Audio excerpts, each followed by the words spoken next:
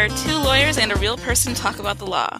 I'm Kethri. I'm Stacy. And I'm Courtney Daly. And listen, we know what you're thinking. Plead the Sixth? Isn't it supposed to be the Fifth? But the Sixth and Fifth Amendments go hand in hand when it comes to navigating the legal system. Or at least, so I'm told. Today, Stacy and Courtney are going to be explaining the Sixth Amendment in all of its lovely, gory detail to me while I do my best to understand it. So, Courtney, why don't you just go ahead and tell me what the Sixth Amendment is? Well, it's one sentence, but it's a very long sentence.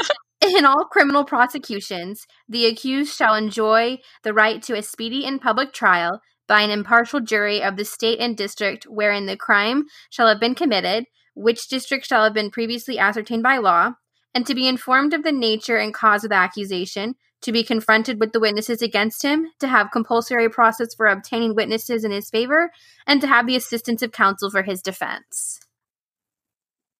Whew, that was long. Yeah, I'm gonna be completely honest. I did just sort of tune out about 6 words into that. I'm pretty sure I got criminal prosecutions.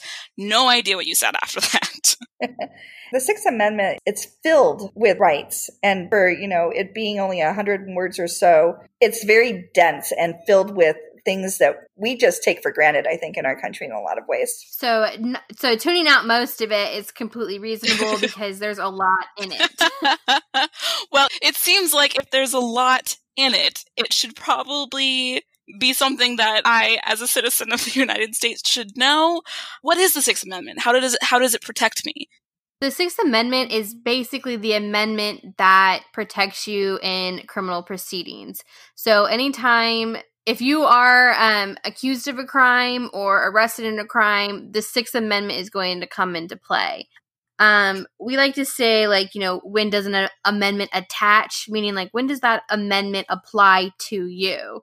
And the Sixth Amendment applies, the phrase is at the start of adversarial proceedings. But honestly, what does that even mean? What?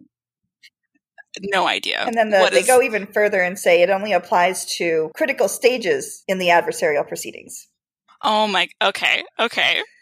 Maybe, is there a way to say it in English and not in legalese? That's what we're trying to do here, right? So the idea is it starts when the state is essentially trying to build a case with you, a lot of your rights attached to you. And another way to look at it is your Sixth Amendment attaches when, there's been a formal charge against you, you've been indicted, which just means they're officially accusing you of some sort of crime, or an arraignment to your first court hearing or something like that. Or it could simply be you're arrested and you've been in front of a magistrate judge and the charges have been presented against you. It's not as simple as okay, you're arrested and then they're oh, and by the way, your Sixth Amendment applies to you now. It's like any constitutional amendment, it's a really gray area as to when exactly it starts. But I will say that it definitely starts when you're in trial. You definitely have that. Once you are in a courtroom and having trial proceedings, the Sixth Amendment fully attaches. Oh, good. I would really hate to be in a courtroom trying to argue with the prosecution by myself. And so I guess we could just start by breaking down the amendment piece by piece and talking about what rights it's talking about at each stage. So I guess the beginning, in all criminal prosecutions, the accused shall enjoy the right to a speedy and public trial. So we can start with speedy trial. I mean, that whole sentence is just loaded, right? I know there's at least two rights within there, and a speedy trial itself is speedy trial is this idea that the prosecution can't just sit on a case forever. They have to at some point bring you to trial, give you your right to the trial, and present their evidence against you. So you can't have a case hanging over your head forever and can't have what we call your liberty restrained, which I know is using a little bit of legalese, but your liberty is restrained when you're on bond because you have, all of these conditions of bond that you may have to meet. You've got money that you're paying to a bondsman potentially, or if you're not paying money to a bondsman, you could be on a pretrial bond. there's all of these freedoms that you don't have, even if you're not in jail. And if you're in jail, you obviously your liberty's restrained. And so that's kind of, the reason why there is a right to speedy trial, so that, you can get your freedom and your liberty completely back. So, in other words, the government kind of has to go or get off the pot. Yeah, essentially. Yes. In this country, we've got, there's, in every one of these issues, there's going to be a ton of case law that kind of defines it further. And right now, the idea behind speedy trial is if it's been over 8 months, it's probably been too long. It's what we call in the legal system, there are certain presumptions. And most courts are going to find that after 8 months, there is a presumption that speedy trial right has been violated, that the state is violating your right. But much like most presumptions, they're a little squishy and wiggly like jelly. You can just stick your hand in there and smush it up, and now it's no longer this solid, firm thing anymore. It's and so it can be overcome. Basically, the state can overcome this presumption that they violated your right. There's a whole lot of factors to discuss in that. We're not going to go real in depth into that, but just know that there is a lot of factors that go into playing whether or not the right to speedy trial has been violated. And like a lot of your rights, you can give it up accidentally. Your lawyer or you can do something that can cause your speedy trial right to be considered waived by the court. So it's one of those things that you got to be careful with when dealing with trials, knowing that not accidentally waiving it. Okay. So what about public trial? Is that a wiggly law too? I mean, every law is kind of like, well, does that mean this? Does that mean this? And so basically with a public trial, it's like the trial has to be accessible to the public, but not necessarily like public access. Okay. And it plays with the First Amendment as well. It's not just a defendant's right to a public trial. The First Amendment also applies to the public's access to being able to find out about government proceedings. And all of this goes back to the origination of our country and how our founders really wanted to make sure the government's held accountable. And the way the government's held accountable is by being watched by its citizens. So this is one of those ways that they tried to make sure that happened. Okay. Yeah, because it's really hard to be shady if everyone's looking at you. I mean, that's what we hope, right? You would hope, yeah. Sure. So I have a right for my trial to go quickly, and I have a right for everyone to keep an eye on the trial while it happens. What's next? So next is by an impartial jury of the state and district wherein the crime shall have been committed. So that's your right to an impartial jury. Or we like to say like a fair jury. And that sentence also handles your jurisdictional issues. You have a right to be tried in where you live, basically. They can't arrest you in San Antonio and then take you to El Paso for trial. Typically there are going to be some exceptions to that, but those exceptions revolve around the idea of this impartial jury. If it's impossible for you to get it in the jurisdiction you're in, then they have to let you go somewhere else to have your impartial jury. Oh, okay. Yeah. For example, if there's like a really high profile case, like a big murder case or something like that, they could, let's say it happens here in San Antonio, they could remove the case from the San Antonio courts and take it to like Austin or Dallas or something like that and try the case in those cities for fear that if they did it in San Antonio, because it's been such big news or because a lot of people were affected by it, they wouldn't be able to get an impartial jury in San Antonio. I'm a little confused about a certain part. It looks like the amendment says the district wherein the crime shall have been committed. So why does that mean that the trial needs to take place where the crime happened? Generally. Well, if you really break down those words, it says by an impartial jury of the state and district. So you're still trying to. It would be probably the closest place where they think they can get an impartial jury. Yeah, it's you're trying to get as close. So that's kind of like the district part of it is you're trying to get as close to where it happened. But the important part, I guess, is what I'm trying to say, is not necessarily the location.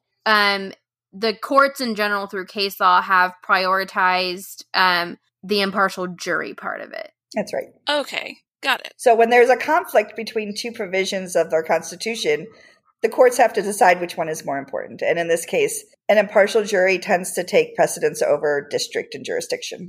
Oh, okay.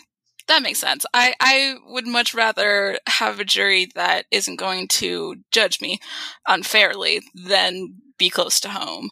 Yeah. I feel like it's fair to say that it would stay in the state, though. Like, I've never heard of a trial being moved across state lines. So, well, technically the next line is which district shall have been previously ascertained by law. So you'll know, like, there's a certain timeline of when you can ask for a change of venue. So you'll know where the trial is going to be before it happens. It's not like the day before the trial, they're like, oh, we're moving this to El Paso.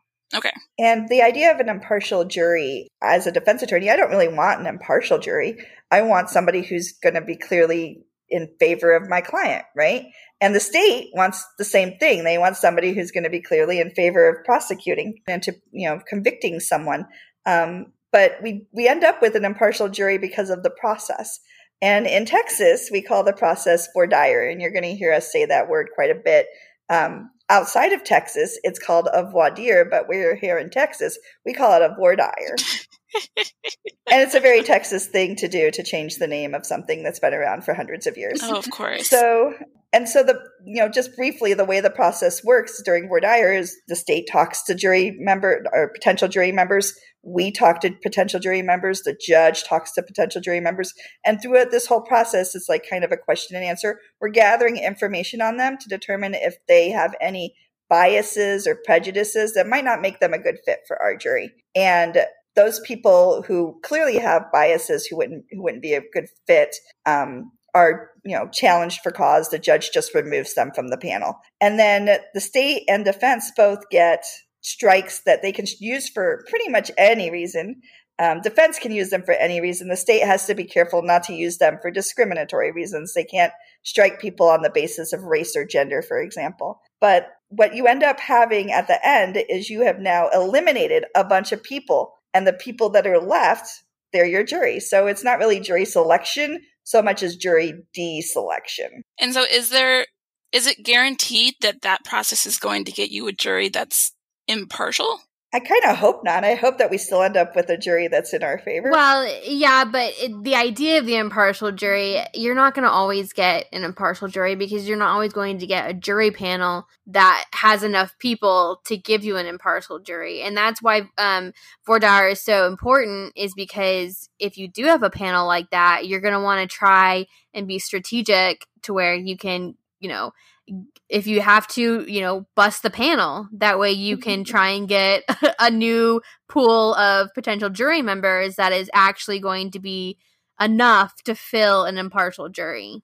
And really, I'd rather have an impartial jury than one that's partial to the state. And at the end of the day, because we are the state's going to eliminate the jurors we really love. And we're going to take out the jurors that we know the state's going to love. So what you end up with usually is jurors that neither one of us really care that much about. So they're probably impartial. Sounds like a super scientific process that I cannot wait to learn more about and be very stressed over. Okay, so I get an impartial jury. My trial is super fast, super, super visible. What's next?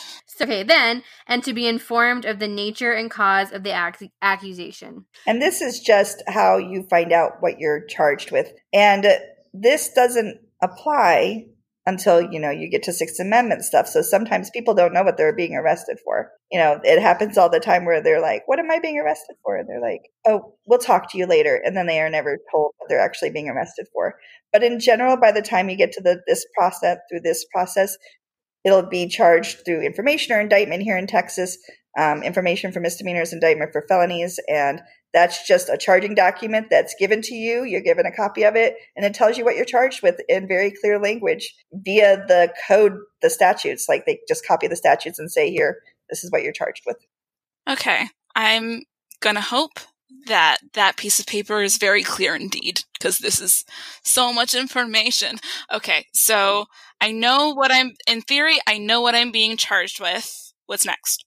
Okay, so after you know what you're being charged with, and you have the right to be confronted with the witnesses against you. It says him, but Yeah. you. Well, we know that the forefathers weren't exactly inclusive. and this is widely known as the Confrontation Clause. You'll have heard it on television, I'm sure. Never heard it in my life, but go on. Oh. Well, welcome to the Confrontation Clause. Yes. And the Confrontation Clause is very, very muddy. Yes. So first we've got jelly, and now we've got mud. I am not wanting to eat this. But the core of the Confrontation Clause is you have the right to confront the witnesses against you. You have the right to, in open court, have those people brought, and if they're going to testify against you and that testimony is going to be used by the jury, you get to look them right in the face while they're doing it. Yeah, I like to think that the Sixth Amendment Confrontation Clause is like, all right, well, I'll say it to my face. Sure. I like that. Also in the Confrontation Clause, that includes the defendant's right to be present at trial. So a trial against you can't happen without you there. Oh, that's nice. And also you get to cross-examine the witnesses against you as part of your trial rights, and that goes with the Confrontation Clause. Your attorney gets to ask that person questions. Okay. Yeah, but the Confrontation Clause only applies at trial. You don't have the right to confront witnesses at like preliminary hearings and stuff like that. And I'm guessing it also means that I don't get to just sort of go to the witness's house and confront them there. Please don't do that, please. It's a bad idea. That would be a new crime that we would have to tack on to the other ones. Let's not do that. And with every part of this amendment, the Confrontation Clause itself has a lot of things within it, like something called the Crawford Rule, where certain evidence that is offered against the defendant could be excluded because of the Sixth Amendment Confrontation Clause if it's testimonial. But if it's non-testimonial, and it's like a whole thing. I know testimonial, what is that? It's a whole thing. Yeah, you just do a bunch of words and Catherine went, what? I know. Yeah, I was trying to hold the what inside, but apparently it reverberated down the line. We'll get there. We'll get there eventually. Yes. Yeah. I felt the what as I said it. I was like, there's going to be a what after this. I'm glad that we've already got like a sort of internal Cathrometer of like, does Catherine understand this? No. Okay. Okay, so next, that was that was a very brief confrontation clause. So next is to have compulsory process for obtaining witnesses in his favor. I'm going to say it out loud this time. What? Okay, so that just means that you can present your own witnesses at trial. You can present your own case. Oh, so I can do it by myself if I really want to. No. No? I mean, I have to have a lawyer. No. You don't have to have a lawyer, but we'll get to that. Okay. But the compulsory process is basically, there's the subpoena power of the defendant to bring in witnesses. Okay. The idea that, a witness can't say, oh, yeah, I have important information, but I'm just not going to do it because I don't want to testify on your behalf because I don't want to upset the police or something. The subpoena power allows the defendant to bring those witnesses in. So if a defendant uses this right, someone has to testify? Yes. Oh. You may not like what they say on the stand if they really don't want to testify, but you have the right to get them on the stand. Is the state able to force people to testify? Yes. Huh. Again, they may not like what the person has to say if they're being forced to testify. But yes, the state also has subpoena power. But that's the great arm of the state. They have a lot of power, right? Sure. Well, Law and Order lied to me, but it's fine. I will nurse my wounds and recover eventually. So I can make witnesses come to court. What's left? In my humble opinion, one of the most important is to have the assistance of counsel for his defense. So the right to assistance of counsel is... My right to a lawyer! Yeah, your right to a lawyer. That's why we named this podcast, Plead the Sixth, because we do think that going through the criminal process is a lot easier if you have a lawyer. It's certainly easier for me. And it's not just having a lawyer, but it's having a competent lawyer. the courts Yes. have determined that it can't just be a lawyer who's just phoning it in. Although some of the things they've said are not incompetent representation or kind of crazy.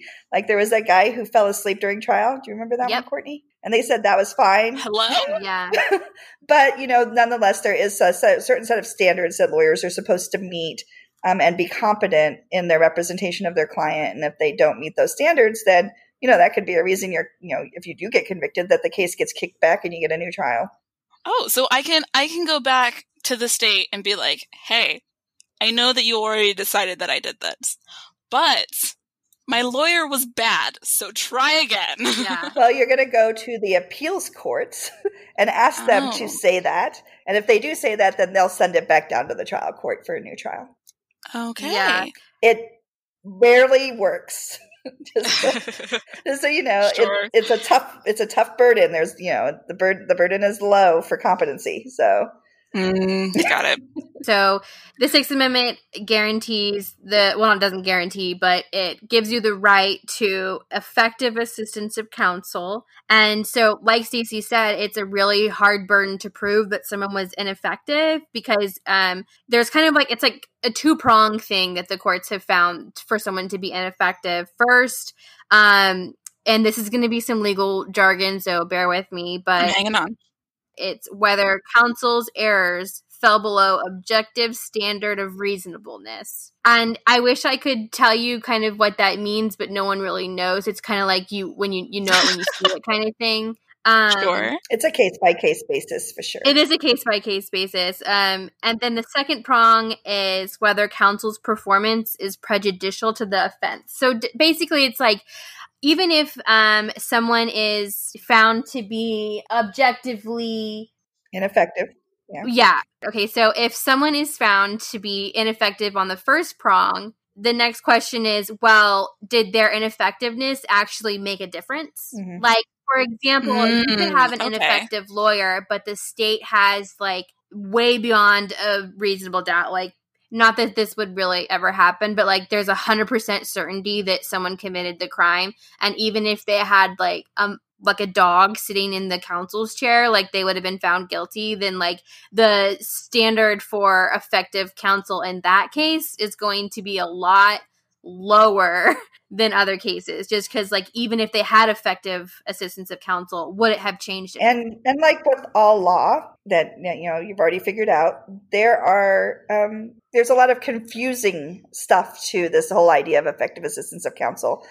Somebody can be ineffective and the error could have contributed to their conviction, but the case still not be overturned, and it's because of there's different kinds of harm analysis in the courts. So if it's not clear error where it's maybe it contributed, probably it contributed, but not for sure it contributed, in some of those cases they don't overturn it for those kinds of errors. But if there's a constitutional dimension, like what we're talking about here, where they're denied due process or something because of the error, then the analysis is a little lighter and it's a little easier to get it overturned.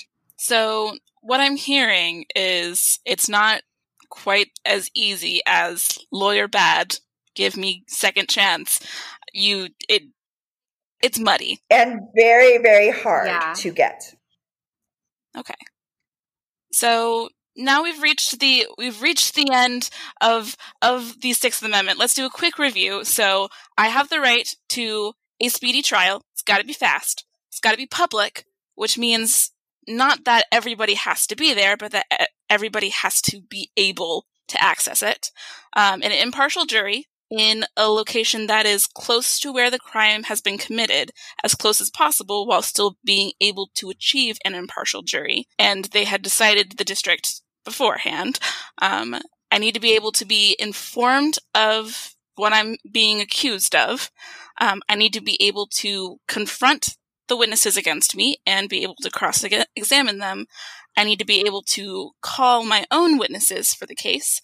And I have a right to a lawyer. An effective lawyer. And an effective one at that. And one thing I want to mention real quick too is that the right to a lawyer isn't just a right to a lawyer at trial. Once the Sixth Amendment attaches, you can have a lawyer during interrogations if someone's interrogating you after formal charges have been brought against you, you can and should have an attorney with you. And then, if there's identifications, like if they want to do a physical lineup and your Sixth Amendment has already attached, you have the right to have an attorney present at those physical lineups. Okay. But in a lot of cop shows, when they do lineups, they never really show attorneys being present at lineups. Yeah, this is one of those things where the cops know that the lineup's not going to be admissible in court, but they do it anyway just to help their case along. Okay. Because once they kind of get confirmation on who they think did it, then they can maybe focus their investigation on that person. But the actual lineup itself, where the cop gets on the stand and testifies that he had them stand in a lineup and that person identified them, that wouldn't be admissible in court. Let's talk about attachment real quick. Okay. So we're talking a lot about, like, once it attaches, these are your rights. Once it attaches, this is when you have a right to a lawyer. When does it attach? So kind of what we said at the beginning, the word is the start of the adversarial proceedings. So, when the indictment is filed, when the information is filed, which are just like the charging instrument. So when they actually charge you with something, but it could also be, like when you get arrested and you're in front of the magistrate judge or something like that, and they are proceeding against you in, like, they're going to go forward with whatever they're going to do. It could have attached there. Again, it's not like it's attached, it's not attached here. It's kind of like, it's jelly again. Or muddy. I guess it could be muddy too. But the important thing is, I prefer jelly. Jelly. But like, there is a definitive list of things that are critical stages, out there. So the things that we know, you absolutely have a right to counsel. And custodial interrogation is one of them, that the Courtney already talked about. You absolutely have that right. If you're in custody and they want to talk to you, you have that right to counsel even before they formally charged you. Preliminary hearings where they call it a potential substantial prejudice to defendant's rights inheres in the confrontation, and that's as vague as we can get on that. Lineups and show-ups, Courtney already talked about that. During plea negotiations and at the entry of a guilty plea, you have a right to counsel. You have a right to waive counsel too, and that's another important right, because you don't have to have an attorney, like Guthrie asked earlier. You can say, I don't want an attorney, and you can go to a guilty plea in front of a judge. It happens all the time in Texas and smaller counties.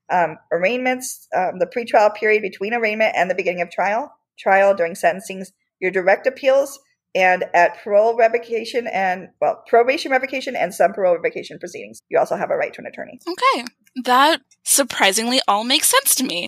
The important thing to know is that the Sixth Amendment only applies in cases in which jail time, like actual jail time, could be imposed. So, for example, if you get arrested and you get a ticket or whatever, and you have to go to municipal court, you don't have the right to an attorney in that case. You can still get one. You could always hire someone to help you with that, but you do not have a constitutional right to a municipal ticket. So other things that it doesn't apply to is kind of going along with identifications is photo IDs. So if a witness is viewing a photo or a video for identification purposes, you don't get an attorney present then. There are some issues with that in general, there could be some due process issues, but that's a different amendment. And then if they want to take a handwriting sample or your fingerprints or a voice sample or blood samples, in DWI cases, they don't consider that something where attorney gets to be present. There's just two more that I have, discretionary appeals and post-conviction proceedings like habeas corpus. You don't have the right to attorney. Neither of those make any sense to me. I've assumed. Well, we'll talk about them someday. Okay, sure. So I think I understand what the Sixth Amendment is now. It seems to protect people who've been accused of a crime, and it seems pretty important for citizens of this country to have those protections.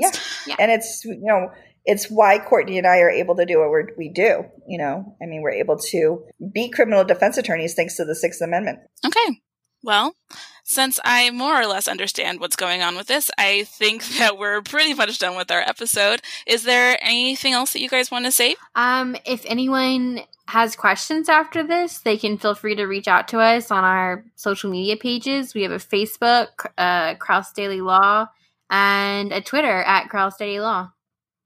And also feel free to check out our website where we will have where we will be posting our episodes, and feel free to comment on those pages, talk to other listeners, say what you think about the Sixth Amendment, or ask any questions that you have. KrauseDailyLaw.com is where we're located. All right, folks. Until next time, keep pleading the Sixth.